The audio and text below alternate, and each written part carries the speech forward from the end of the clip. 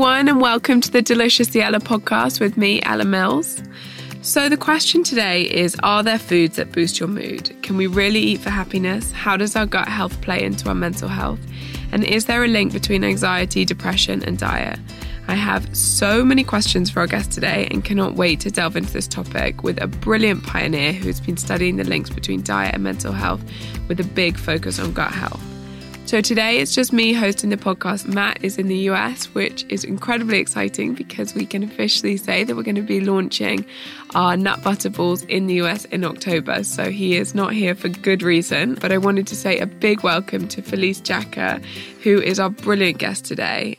And I'm sure you all know by now what bookworm I am. I am obsessed with reading. So my favorite thing about doing the podcast is that I get to dive into all these amazing books written by our brilliant guests, and I get to learn as much as I can about health and wellness. And I was really struck by the start of Felice's book because she starts by saying that whilst it's really easy to assume our modern diet is better than those of 100 years or so ago, and maybe even Victorian times, and those are things that I feel like we say a lot, I was actually shocked to read that in Victorian times, so the end of the 19th century, rates of degenerative diseases like strokes and cancer were actually about 10% of what they are today. And we've reached an insane point in our history in which poor diet is now the leading risk factor for early death in developed countries. We're also seeing an increased number of us struggle with our mental health. So I know in the UK, the charity Mind says that 1 in 4 of us will suffer with our mental health this year. And the global economic cost of mental health disorders is about $2.5 trillion right now, but that's expected to rise to almost $16 trillion over the next 2 decades. And half of all mental disorders start before the age of 14. So it really is a scary situation. And the question is, what can we do about this? Are there lifestyle factors that make a difference? And what is the link between the way we eat and the way we feel? So can we start with the basics today? Is there a proven link between our diet, the way we're living, and our mental health? Yes, we can say definitively yes. And so it's less than 10 years since the first major studies in this field were published. My PhD was published in 2010, and that was the first study to look in detail at the links between diet quality and what we call the common mental disorders, which is depression and anxiety in women.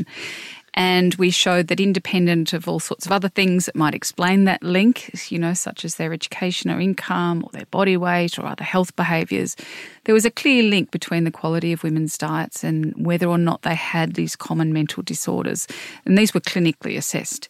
That actually had quite a big impact. It was published on the front cover of the American Journal of Psychiatry. And there were a couple of other really key studies published around the same time, one in Britain and one in Spain. And it kickstarted a lot of interest in the field. And so we went on to look at this in great detail right across the lifespan. So from mothers' diets during pregnancy, children's diets in the first few years, adolescents' diets, older people's diets. And again, we see this very clear link between the quality of people's diets and their risk for depression in particular. We've started to make headway in understanding how this might work. So we've looked and seen that what's true in animal studies is true in human studies, in that the quality of people's diets is linked to the size of their hippocampus, which is a really key area in the brain for learning and memory and also for mental health. And of course, now we're very focused on gut health. But in 2017, we published the first clinical trial because, of course, correlation doesn't equal causation. You have to actually test whether changing people's diets has an impact on their mental health. And we did that, and we found that it had a really substantial impact on their mental health, and that it was also a very cost-effective approach to treating depression. And this is really important because, as you noted, mental disorders are the leading cause of global disability. At the same time, poor diet is the leading cause of early death in men and number 2 in women. The fact that the two things are linked is really important. But when you have depression, you're also at much greater risk of things like obesity and cardiovascular disease, diabetes, these sorts of chronic diseases. And they in turn increase the risk of depression. And so there's these underlying pathways that feed into the risk for both. It's so interesting, exactly. So it's quite hard to separate out completely the mental and physical side. So I wanted to ask, when in those studies, what in particular were you guys looking at? What were the diet changes that you were using versus, say, a placebo or something? So in the SMILES trial, which was the randomised control trial, we tested what we called a modified Mediterranean diet. So we took all the good things of the Mediterranean diet, but when we also had some aspects of the Australian dietary guidelines, so a moderate intake of unprocessed red meat and some dairy. And that was compared to social support, which we already know is really helpful for people with depression, and that was designed to sort of control for the interaction that you would have with a dietitian. Another study came after ours in a larger sample of people with depression, and they did that in a group-based setting. And they adopted a more traditional Mediterranean diet, which was, lower in meat and dairy, and found, similar to us, really pronounced impact on depression that was also really cost-effective because people were losing less time out of their roles. They were seeing other health professionals less often. So in all the work that we and others have done, there are many, many forms of healthy diet. There's a healthy Norwegian or a healthy Japanese or healthy Australian. They all differ slightly, but at the base of them, they have a plant-predominant diet. They have a lot of vegetables, fruits, but ideally also whole grain cereals, lentils, legumes, nuts and seeds. And it's all very fresh. Yeah, that's right. So not the processed stuff. And this is a really key understanding, is that if you have a diet high in junk and processed foods, that's independently linked to mental health. So they're not just the opposite of each other, because a lot of, for example, young people will have lots of good food at home, but then they'll be going and before, during or after school having a lot of junk and processed foods. It's still problematic even if they're getting the good stuff. And on the other hand, you'll see sometimes older people who are not necessarily having a lot of junk and processed foods, but they're also having a very limited sort of white, bland diet that doesn't give them the nutrients and the fibre and polyphenols that they need. And both of them are independently linked to a greater risk for depression and anxiety. Yeah, because that's what I wanted to ask. Is it about what we are eating or what we're not eating, if that makes sense? And it's a really good question that we don't know yet, and it probably varies enormously from one person to another. But certainly in all the studies, we see that those two factors, a healthy diet and an unhealthy diet, are quite independent of each other. And too much of an unhealthy diet or not enough of a healthy diet are both independently problematic for mental health.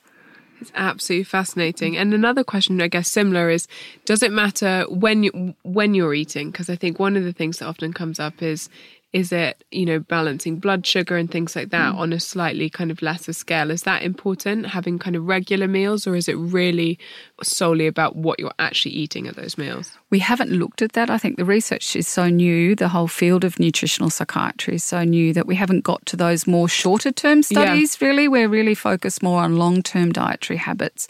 But it's a really good question. And again, I think it's going to vary enormously from one person to another, because we know that people's blood glucose responds to the same foods really differently, and we are all different in the way we respond to food, which I think is a really fascinating insight. It's a relatively new insight, and it seems to be very much driven by our gut microbiota. Leads me on so perfectly to my next question. So I think in the UK, gut health is a huge topic at the moment. You kind of can't move but for fermented drinks here and kombucha there, and we're all quite obsessed with it. And it's a really interesting area. We did an episode actually in season 1 on gut health, which I absolutely loved, and it's an area that fascinates me, and I know it's a big area of research for you. What is the connection between our gut health and our mental health? Because obviously I know the brain and the gut are connected via the gut-brain axis, and I think I'm right in saying most of our serotonin is created in our gut, and that's obviously the happy hormone. So would love to kind of understand from your perspective a bit more about that. It's obviously really complex, and most of what we know so far is coming from animal studies, so we need a lot more studies in humans, and that's what we're doing because our interest is in diet and nutrition and how that affects mental and brain health. The starting point for those studies was really the understanding that your immune system is incredibly important in mental health. Right. And why is that? If you have a really major injury or a virus or something like that, your immune system will kick into action in an acute way to heal the injury or to attack the virus. That's great. There's these mediators of that immune process, such as cytokines, these inflammatory mediators. But your immune system is not supposed to be activated all the time at this sort of low-level chronic sort of ongoing state. But many, many things in our current Western environment prompt this low-grade what's called inflammation. And those inflammatory mediators, those cytokines, there's a number of lines of evidence that tell us that they can be risk factors for depression, but they're also about half of people with clinical depression will have elevated cytokines because of their illness. So it's a bidirectional relationship. So that was an understanding that really came out in maybe the early 2000s. And understanding that diet is really important for inflammation, that was one of the first clues that diet may be important for mental health. The second was this idea of brain plasticity in this area of the hippocampus that I mentioned before. Around the same time, scientists were starting to realise that your brain didn't just have your set of neurons that you lost over the life course. There are actually a couple of regions in the brain where you grow new neurons all the time. And this is really intrinsic to the ability of the brain to learn and remember, etc. And they were finding in animal studies that diet and exercise had a really profound impact on this brain plasticity. But what we now know about the gut microbiota is that it profoundly influences the immune system and inflammation and brain plasticity. But now we know that the microbiota that live in the gut, they have a huge number of actions, and we're only really just starting to understand them. Very simply speaking, when you eat dietary fibre that your body, your own enzymes can't break down, the gut microbiota break down that fibre through a process of fermentation. And in that process, they release a lot of metabolites and many different types of metabolites. Now, some of them we're starting to study, and they're things such as short-chain fatty acids. Now, they interact with the immune system really profoundly, but also with every cell in the body, influencing the way genes actually work. The neurotransmitters that are produced by the bacteria, but they also prompted by the bacteria. There are many of those. We don't know whether they directly influence the brain because it's likely that they don't cross the blood-brain barrier. But the bacteria in the gut definitely do influence how much serotonin we have in our brain by affecting the metabolism of what we call tryptophan.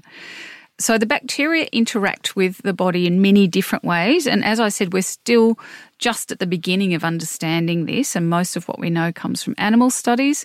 But it's a really exciting area of research because what we know is that diet at this point is the most important thing that influences the gut microbiota.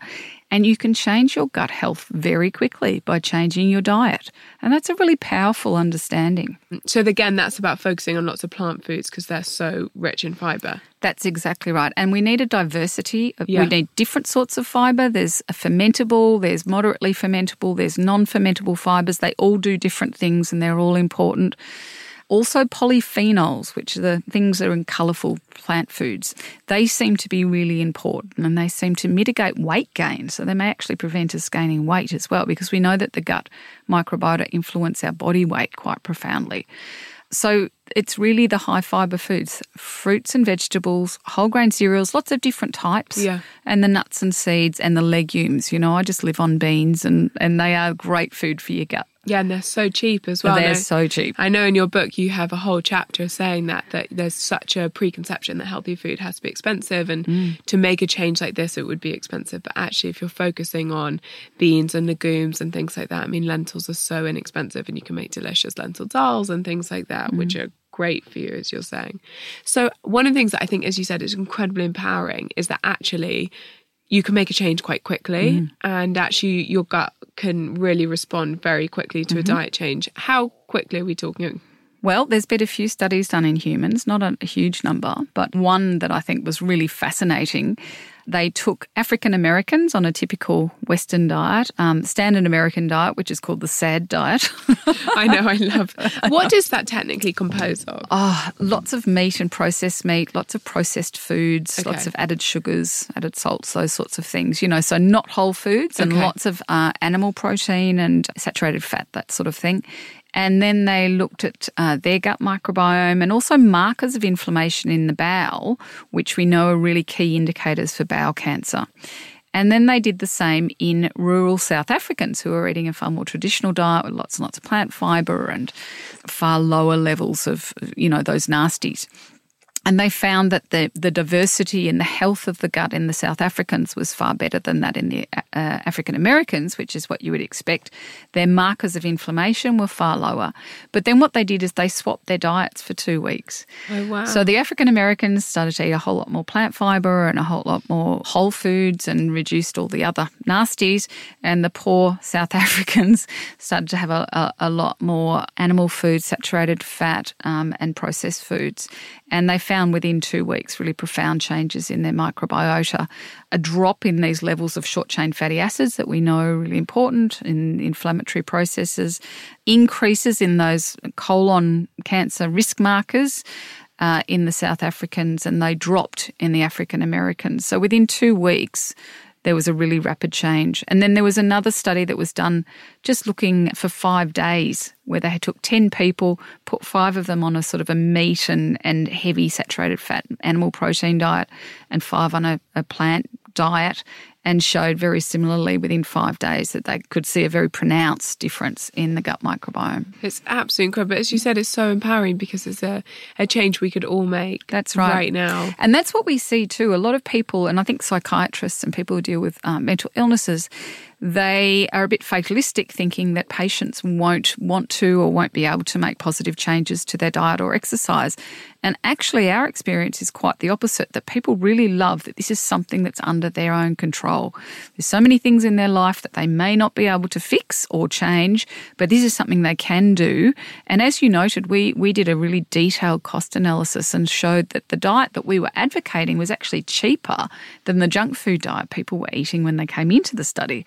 So it doesn't have to be expensive and it doesn't have to be difficult either at all. You don't need to be doing really complicated recipes and things. I mean, I never have time to cook properly. I just do really quick stuff, but it can still be really good and really inexpensive. Yeah, I couldn't agree more. No, most of what I eat takes 10 minutes and it's still delicious, and it is a lot cheaper. And also just wanted to add to that, I found the exact same thing. So I changed my diet because I was ill with a physical illness, but I really struggled mentally with being ill. And I'd been put on all kinds of drugs, and I felt that things were completely outside of my control. And when I changed my diet and started looking at all of that, I felt so empowered because I felt, just as you said, that there was something that I could do that was tangible, that I could do right here, right now, and that allowed me to feel like I was taking back an element of control. And it was one of the best things I've ever done, and that definitely had a positive impact on my mental well-being as well. And we often find too that people then, it flows onto other areas of their life. So because they're eating well, they start to exercise more, they stop smoking, they stop drinking so much. So they start to just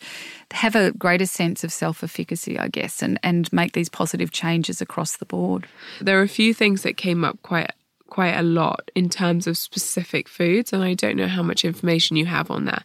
But I think one of the things people are really curious about is something like sugar, for example, which we read about a lot. Are there specific foods that have specific impacts on our mental well-being? You'd be surprised to know that there's been very little research done on sugar in particular.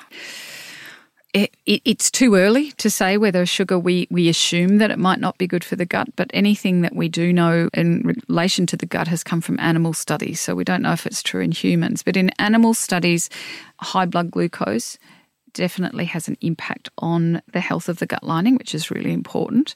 And you create high blood glucose by eating foods that spike your blood sugar levels. That's exactly right. And we also, we've already known for a long time that high blood glucose, even in the normal range, so even if you're not even in the pre-diabetic range, is a risk factor for dementia and also for stroke and other cardiac illnesses. But we need to do more research on it. Interestingly, in animal studies, there's also evidence that artificial sugars have a noxious impact on the gut microbiota as well. But again, we need more research in humans. But what we're saying as well is even with those animal studies, that's looking at, for example, table sugar. That's not looking at an apple, for example, because I think, again, there's a lot of, because sugar is quite a confusing topic and, we could probably do about 10 podcasts just on that alone. I worry sometimes that people then think like a banana or an apple could have that impact. If we step back, and I guess I always have my public health hat on. Yeah. And also as a scientist who really is very keen on rigorous science, it drives me nuts the amount of misinformation that comes out about diet. A lot of it's coming out of the US, where their food supply is just so absolutely broken and so completely weird that, almost any change you'd make to that sad, the standard American diet is going to have a benefit. And there's a lot of people with MD after their name who are making a lot of pronouncements about really extreme diets and on the basis of very little evidence or very cherry-picked evidence. So we know that fruit has a whole lot of dietary fibre and it has polyphenols and it has all sorts of nutrients in it.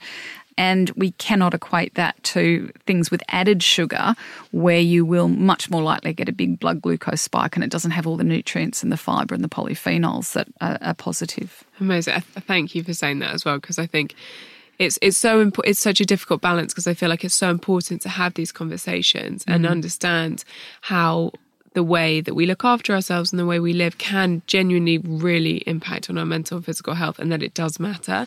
But it's about creating the balance between understanding that it does matter and also living life, enjoying life, and not becoming afraid of things, because I think it is a difficult balance to strike. Yes, and I talk about that a lot in the book, and it's one of the key reasons I wanted to write the book was to give evidence-based information. There is so much misinformation out there. There's a lot of people making a lot of money from books and really extreme diets, and as I said, they have medical qualifications, so people don't know how to interpret that. They consider, well, if they're a medical person, then they must know what they're talking about. They're not researchers. They don't look at the evidence in totality. They pick out the bits of evidence that support their arguments, and they're making some really unfortunate recommendations. And in the book, I do a whole chapter on sort of research evidence. How do you understand what is good evidence and what's poor evidence? And I talk about that quite a lot throughout the book. But, big food, which is much bigger than big tobacco or, it's massively influential across the world, has been extremely successful at mudding the waters and making people really confused about what they should and shouldn't eat. And they have a vested interest in doing that. And people need to understand that when they get all sorts of information that is contradictory, it's very often coming from big food who are trying to confuse the issue. And it doesn't need to be, as you said, perfect. Being too obsessed with clean food and clean eating, that is a form of eating disorder, and it's really bad for your mental health. I have the 80-20 rule really, where, 80% of my diet's pretty good and 20%, I'll have a treat on the weekend and I won't be that fussed. So people don't need to have a perfect diet to reap the benefits. Yeah, so exactly. It's about what you do as a total. It's not about what you do minute by minute, day by day. And that's exactly right. That's what's going to have a big impact on your gut health, your mental health, your physical health. It's about trying to have a balance across any given week, any given year, where you are getting a very rich number of different coloured fruit, veg, beans, loads of fibre, basically, that's to exactly look after yourself. And to put it into context, I think this is critical, the public health context, where in the US, for example, nearly 60% of daily energy intake is coming from ultra-processed foods. So I in think Australia, it's just over 50% in the UK now. Yeah, it's about 40% in Australia. But Australian adolescents have on average 7 serves of junk food a day, not a week, a day. And less than half what a constitutes percent. Junk food? So ice cream, soft drinks, chips, crisps, those sorts of things. But less than 0.5% of children are getting their recommended intake of vegetables and legumes. So less than 0.5%, and it's less than 5% of adults. So, against that backdrop, if people got to the 80% good, 20% bad, they'd be doing a hell of a lot better than most of the population. Yeah, and I think it is, isn't it? It's about doing more. And, small changes rather than feeling you've got to change everything at once. So a couple of the other things that people asked about were things like alcohol and caffeine, but also about whether or not moving away from food, does things like your water intake make a difference, making sure you're hydrated? Look, I think so, and I'm not across that, but I know that, if you don't drink enough water, you get low blood pressure, and so you can feel a bit tired and washed out. And I certainly find that because I have naturally low blood pressure, so I have to keep my hydration up. So it probably does feed into it. And again, that's more of the short-term association. Caffeine, it really varies. Some people can have quite a lot of coffee and other people find that they're very sensitive to it and can increase anxiety symptoms. But coffee is often a good source of antioxidants. So I drink coffee. I love coffee. Alcohol is problematic. There's some positive things in alcohol. except for the alcohol. Yeah. So, like, for example, red wine has got lots of polyphenols in it, but the alcohol is really poisonous. There's no other way of putting it, unfortunately. And I'm saying that as someone who has always loved wine. And I've had to, I guess, as I've gotten older, I've stopped drinking because it has such a negative impact on my liver, which is very much connected to your gut health. Certainly binge drinking has a really noxious impact on your gut health. And the very interesting data coming out in the last 12 months looking at this link between diet quality and hippocampal size and function, one of the strongest predictors of hippocampal size is whether or not you drink alcohol. So you're worse off if you do drink alcohol. So whilst it's very difficult to do a randomised controlled trial to look at the impact of alcohol on the gut or on the brain, the large body of evidence suggests that unless you're just really adhering to those tiny amounts, which is, the recommendations are for 1 or 2 standard drinks, which is actually very little alcohol, very little wine. If you're exceeding that, you're probably not doing yourself any good. And then there was, I guess, again, coming back to sometimes the confusion around food, you read a lot like headlines saying, these are the mood boosting foods. And it's often things like Brazil nuts. Chocolate seems to go in there. I think maybe it's the same polyphenol conversation around wine that can be a bit confusing. Yeah. Sometimes like bananas, oats, which always feels a bit tiny bit random. What do you think about the kind of focus on specific foods rather than food groups as a whole, say vegetables? There's really no good evidence to support it. It's really driven by journalists who need to have they try and have a different angle for their stories. But, there's no magic pill and there's no magic food. And it's not just one thing or another. And often the ideas put forward are very simplistic, like this food has lots of tryptophan. Tryptophan's a precursor for serotonin. So if you eat lots of tryptophan, then you'll have more serotonin and you'll be happier. It doesn't work like that. It's much more complex and there's no evidence to support that. So it's about having a diversity of food because that's really good for your gut. And it's about having lots of the things that we know the gut and the immune system really like, which is your fibre, your polyphenols, but also your healthy fats, like your mono and polyunsaturated fats, good quality proteins. So whether you eat fish or a bit of red meat or whether you stick to plant-based proteins, we know what a healthy diet comprises. It's actually not that difficult and it doesn't need to be complicated. Okay, and so don't get hung up on those specific... No. Yeah, because some readers said, if I'm feeling low, is there one thing I can eat? And it's not about that, is it? It's about the kind of bigger picture. Yeah, that's right. It's much more around the long-term impact of what you put in your mouth. And one of the other questions, which I think I know the answer to already, but it was, are there any particular kind of vitamins, minerals or sort of supplements that are positive for supporting your mental health and your brain? But I'm imagining, just like what you're saying, what it's really about is that, unfortunately, no, there's not one magic pill, one magic answer. Yeah, and I work, I head up the International Society for Nutritional Psychiatry Research. So I work with a lot of people around the world who look at nutraceuticals. I mean, I really focus on diet and food and public health. But colleagues of mine who've done a lot of really great work, they're just about to publish what we call a mega-analysis. So they do a meta-analysis of all the meta-analyses. They basically bring everything we know together around nutraceuticals in psychiatry. And basically what we find is that when you look at all of the things together, there's only good evidence for a couple of things. One is not just fish oil, but the fish oil is made up of EPA and DHA, 2 different forms of these long-chain omega-3 fatty acids. The EPA seems to help some people, particularly if they've got high levels of inflammation. And that makes sense because when you have inflammation, you have oxidative stress. And oxidative stress can reduce the amount of these long-chain omega-3 fatty acids that are really important in our neuronal structure, in the brain cell. So for some people, EPA can be helpful during an episode of major depression. And there's also evidence for what we call methylfolate. It's a form of folate, but there's very little evidence for any other supplements. Supplements just don't work the same way that food does, and sometimes they can do more harm than good. Okay, that's really interesting. So I wanted to also circle back to something you said at the beginning, but also on a personal level really interested me in your book is, I'm pregnant at the moment, but you talked a lot about actually diet in pregnancy and then also those early years of our lives and our children's lives, and how important that is for setting us up for good mental health. Can you tell us a little bit more about that? Sure. So we've known for probably since the 1980s that early life nutrition, so the nutrition that you get in the womb and in the first few years of life, it's very clearly linked to your risk for chronic disease over the life course. But I wanted to know whether this was true also for mental health. And I was fortunate enough to receive some funding from America to go to Norway, where I do a lot of work, and to look at data from more than 23,000 mothers and their children. And so they had very detailed information about mothers' diets during pregnancy, as well as their mental health and a whole lot of other factors. And then children from 18 months to 5 years, where they'd measured what they call emotional regulation. And what is emotional regulation? Well, it's sort of measured, because with a child you can't give them an assessment or ask them how they're feeling. So what you do is you look at their behaviours, and there's two constructs, internalising and externalising. Internalising is, being fearful and crying and nightmares and anxiety.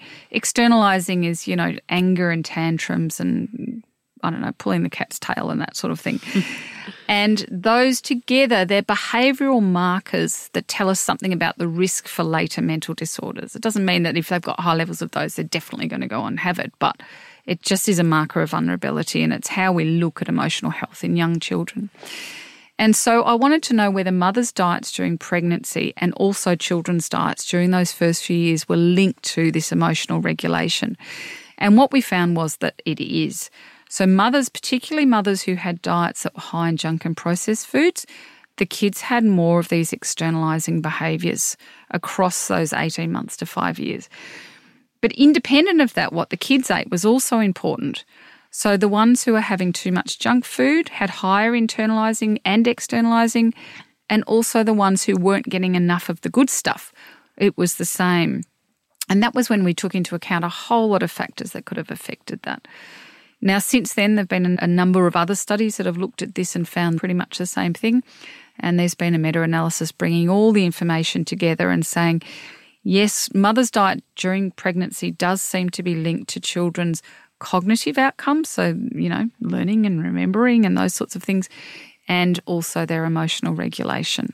And, of course, that makes sense. If you look at the animal studies, if you feed a pregnant rodent, for example, a junk food or Western-type diet, you will see changes in behaviour of the offspring, more anxiety, more aggression. You'll see changes to their neurotransmitter systems, big changes to their immune system and their mitochondrial function and their brain plasticity, and all of these things that we know are linked to the risk for mental disorders in humans. So, what we see in animals, again, the science is saying it's also true in humans. God, that's absolutely fascinating. It really is. It's real food for thought. And again, it's what you're saying. It's not just about what you are eating. Say you're eating more processed food. It's also about ensuring that you're not just missing out and not having a kind of very beige diet. You've got to get that fruit and vegetables in. It's no good just not having the highly processed food. You've got to have the good stuff as well. That's exactly right. And were there anything in particular in pregnancy? Because I know it's a difficult time, and I know you said it in the book, and I've been very open about it. Like the first trimester, could not eat vegetables. It was a disaster. I normally eat a really healthy diet, and all I wanted to eat was chips and ice cream. It was just horrible because it was like having a massive hangover the whole time. No, I felt the exact same way, and I remember feeling a little bit guilty and trying to make like a vegetable soup. I think it was like potato and broccoli or something. And I just remember just gagging and thinking, no, it's got to go in the bin. That's not going to happen. I know. And I really make the point in the book that, mothers have enough to feel guilty about.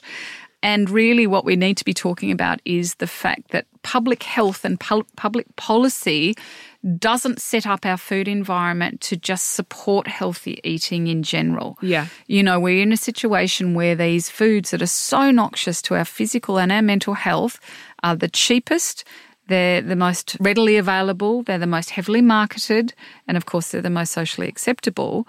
And there is no policies or legislation or anything to try and tackle the food environment. So let's definitely not blame mothers and individuals, but rather look at what we can do to make healthy eating a much easier option for people. Yeah, 100%. I mean, that's our big passion, because if it's not easy and it's not delicious and you're not excited about it, you're not going to do it. It's no good just hearing this and knowing that it's a good idea. And I think obviously that's going to be a lot of people's challenge, is how do I get my 3-year-old to want to eat broccoli? Yeah, and you just basically, I think a lot of the mistake that many parents make is not recognising that kids need about 6 exposures to a new flavour to get used to it, but also being so worried that if they don't eat it, then they need to eat something. So, okay, you haven't eaten your healthy food that I've made for you, so here's a piece of white bread or, white rice or ice cream or whatever.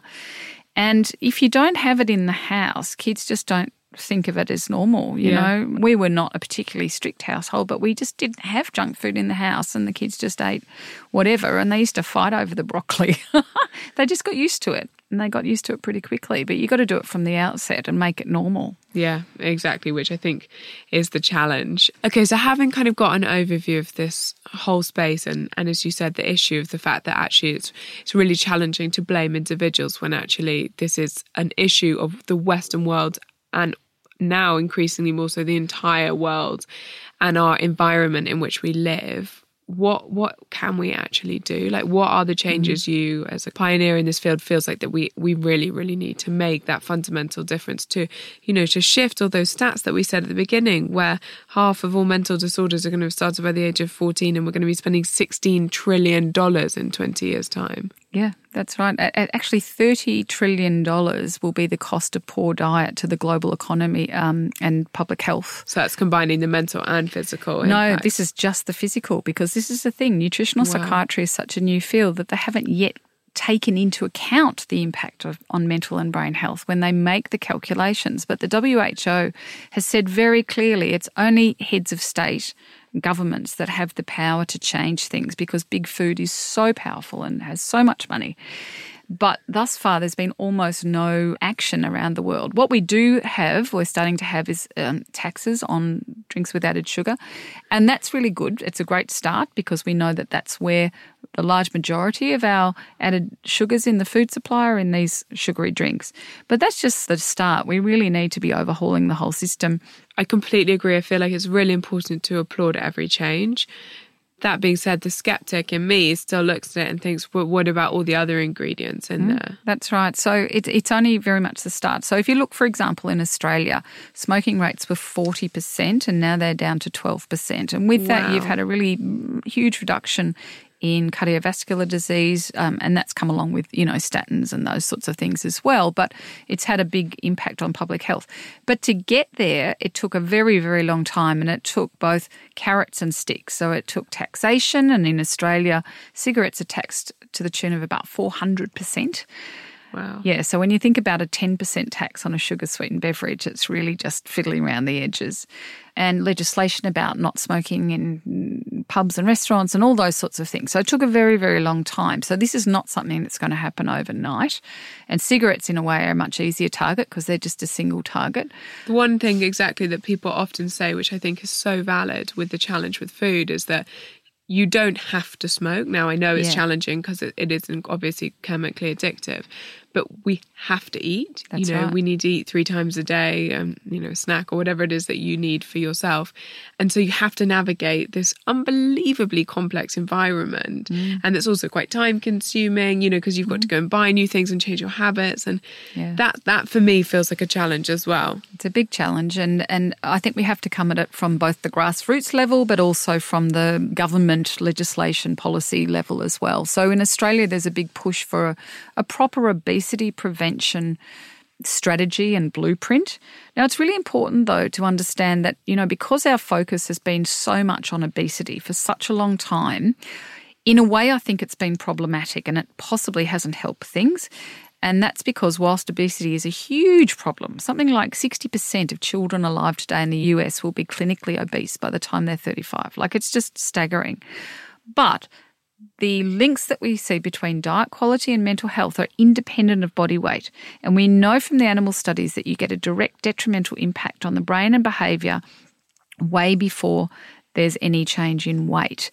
And the reason why it can be problematic to focus on weight is that once you've got weight on, extra weight, it's almost impossible to lose it and keep it off. Your body has all of these mechanisms to keep that weight on. And so what happens is that people give up. They think, well, I can't keep weight off, so I might as well just keep eating the burgers and fries. And they're not recognising that actually it's around diet quality, and that actually you need to not think about weight. You need to be thinking about nurturing your body and your gut and your brain with good foods. So the obesity problem is, obviously massive, and the impact on health is also massive. But we also need to be recognising that there are other very negative outcomes that come from eating the wrong foods that are quite independent of obesity. So what would you do? I mean, if someone said, okay, you can make, 3 policy changes across the whole world tomorrow, what would you do? Oof, that's a really difficult one. I mean, I look to my colleagues in public health, and some of the recommendations they make are obviously around taxation of junk and processed foods. Very important, I think, is to limit marketing. At the moment in Australia, it's a voluntary code to not advertise junk foods during children's television hours, but they get around it and they support sports and the Olympics. And I mean, there are just so many ways in which big food markets to the whole population and to children. And I've always thought it was so ironic that McDonald's can sponsor the Olympics. It's just mind-blowing. And that happens across the board during junior sports and adult sports. And so limiting marketing would be another. I think giving communities the ability to say no to junk food purveyors being set up in their community. I know in Australia that many, many small towns have pushed back against having McDonald's come into the town, and they always lose because the planning laws don't allow the community to say, no, we don't want this. So starting to make those changes to the environment and having good data, having a really good understanding of the scope of the problem. And then, of course, more research to look at what is the impact of this, not just on our physical health, but our mental and brain health as well. Yeah, for me, that education piece feels so important. Like I always say to everyone, you're told from day one that you should eat 5 portions of fruit and veg a day. And in the UK, 1 in 4 adults do it, 1 in 5 kids do it. And I'm completely convinced that it's twofold. I think, first of all, it's often because the association is that those things don't taste good, or that they're too expensive, too complicated, not easy to get hold of. But that secondly, you don't understand why. And if you don't understand why, what is the implication? Like, until you understand that actually if you eat X or you don't eat Y, that will actually impact on your gut. And then, that will then impact on your brain, and that will impact on the next thing. And you start to understand, oh, right, okay, there is a reason to eat the broccoli. Actually, it's going to genuinely make my life better, rather than just being told something with a full stop at the end of it and having no understanding about why that could possibly make a tangible difference to you and your life. And I think everyone wants to be happier and healthier, but until you're given really good, as you said, concrete data, concrete evidence, and a really clear, completely understandable sense of why it will genuinely impact you, your family, your children, why are you going to bother making a change when it's hard, as you said, given the environment that we live in, to make that change? Yeah, that's exactly right. And particularly for young people, if you tell them that if you eat that way, you might have a heart attack one day or develop cancer, or, it's too far off in the future. That doesn't feel real to them. If you say this is going to have an impact on your ability to learn and remember very, very soon, like possibly even within days, it's going to have an impact on your mood and well-being. That cuts through. And I really like, this idea about the gut as something very concrete that people can understand. My husband and I we've written a kids' book, which will be published next year. And it's called There's a Zoo in My Poo. That is the best book title ever. Isn't it? And the idea is that you let kids know that they're the zookeeper for the zoo in their poo, and that they have to feed it properly, and it's something that I hope is really accessible to them, and they can go, oh, that's why I wouldn't drink that drink or eat that donut and choose this instead, is because I've got to feed the bugs that live in my gut. I love it. Well, that will be our daughter's first book. I can see it already. I love it. So thank you. I mean, honestly, as I said, for me, I'm so passionate about trying to learn as much as I can and our community for a sense of education, because I think it helps us implement the changes. And this has been unbelievable. And we really like to close each episode with kind of 5 take-homes for our listeners. So if they were going to remember and implement 5 things from what you've said from today, what would they be? Ooh, what you put in your mouth matters to your mental and brain health, and it probably matters quite quickly. The gut is your seat of health, really, your immune function, your physical health, your brain health. So feed your gut and you will be feeding your health. 3 would be that you can make changes and have a benefit very, very quickly. 4 would be that what your children eat and what they learn to eat is really critical for their long-term health. And 5 would be it doesn't need to be difficult and it doesn't need to be expensive. I love it. Well, Felisa, thank you so much. And the book is absolutely fascinating for anyone wanting to learn more. It's called Brain Changer. I certainly learned a huge amount from it and really, really enjoyed it. And thank you so much for sharing so much wisdom with us. We'll be back again next Tuesday. Have a lovely day, everyone. Thank you.